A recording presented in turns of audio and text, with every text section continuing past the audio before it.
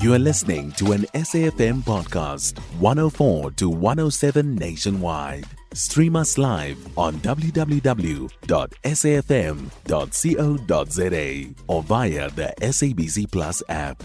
SABC News, independent and impartial. Springbok coach Jacques Nanaba spoke at length about the devastating blow losing hooker Malcolm Marx to injury as his side arrived in Bordeaux for their second Pool B match of the Rugby World Cup. Talkers turned to a replacement with fly half Andre Pollard, the not-so-obvious choice, but he's fit and raring to go. The Boks will play Romania for just the second time in their history on Sunday afternoon. Our Simon Burke has more. The All Blacks come into their match against Namibia off the back of defeats to South Africa in a warm-up match and then France in the opening match of the 2023 World Cup. Friday's match against Namibia will not solve all the Kiwis' problems, but Coach Ian Foster says it is important to get what they need out of this type of match.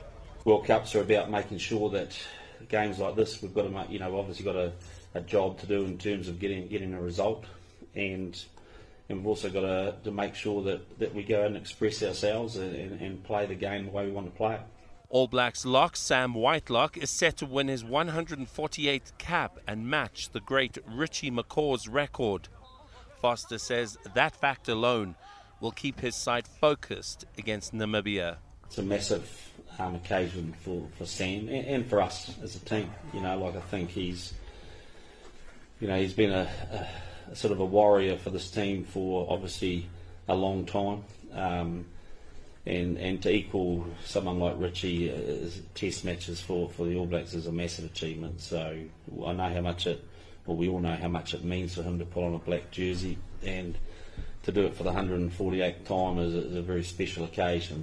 Meanwhile, the French team to face Uruguay in Lille later tonight shows 12 changes to the side that beat New Zealand in the opening match of the tournament.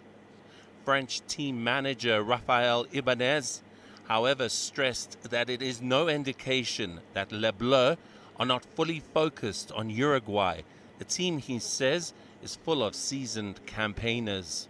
Ce sont des joueurs valeureux. Ce sont des joueurs qui vont tout donner pour leur maillot. They are great players. They are players who give everything for their shirt and for this team that they defend so strongly. It's also a team with a lot of collective experience, as most of the players in this squad were already part of the 2019 World Cup adventure. As the hosts, France will be under scrutiny from their rugby-loving public. That will inevitably be amplified by the fact that Les Bleus have never won the World Cup, beaten 3 times in the final. France hooker Pierre Bourgerie says his team knows how much is at stake against Uruguay.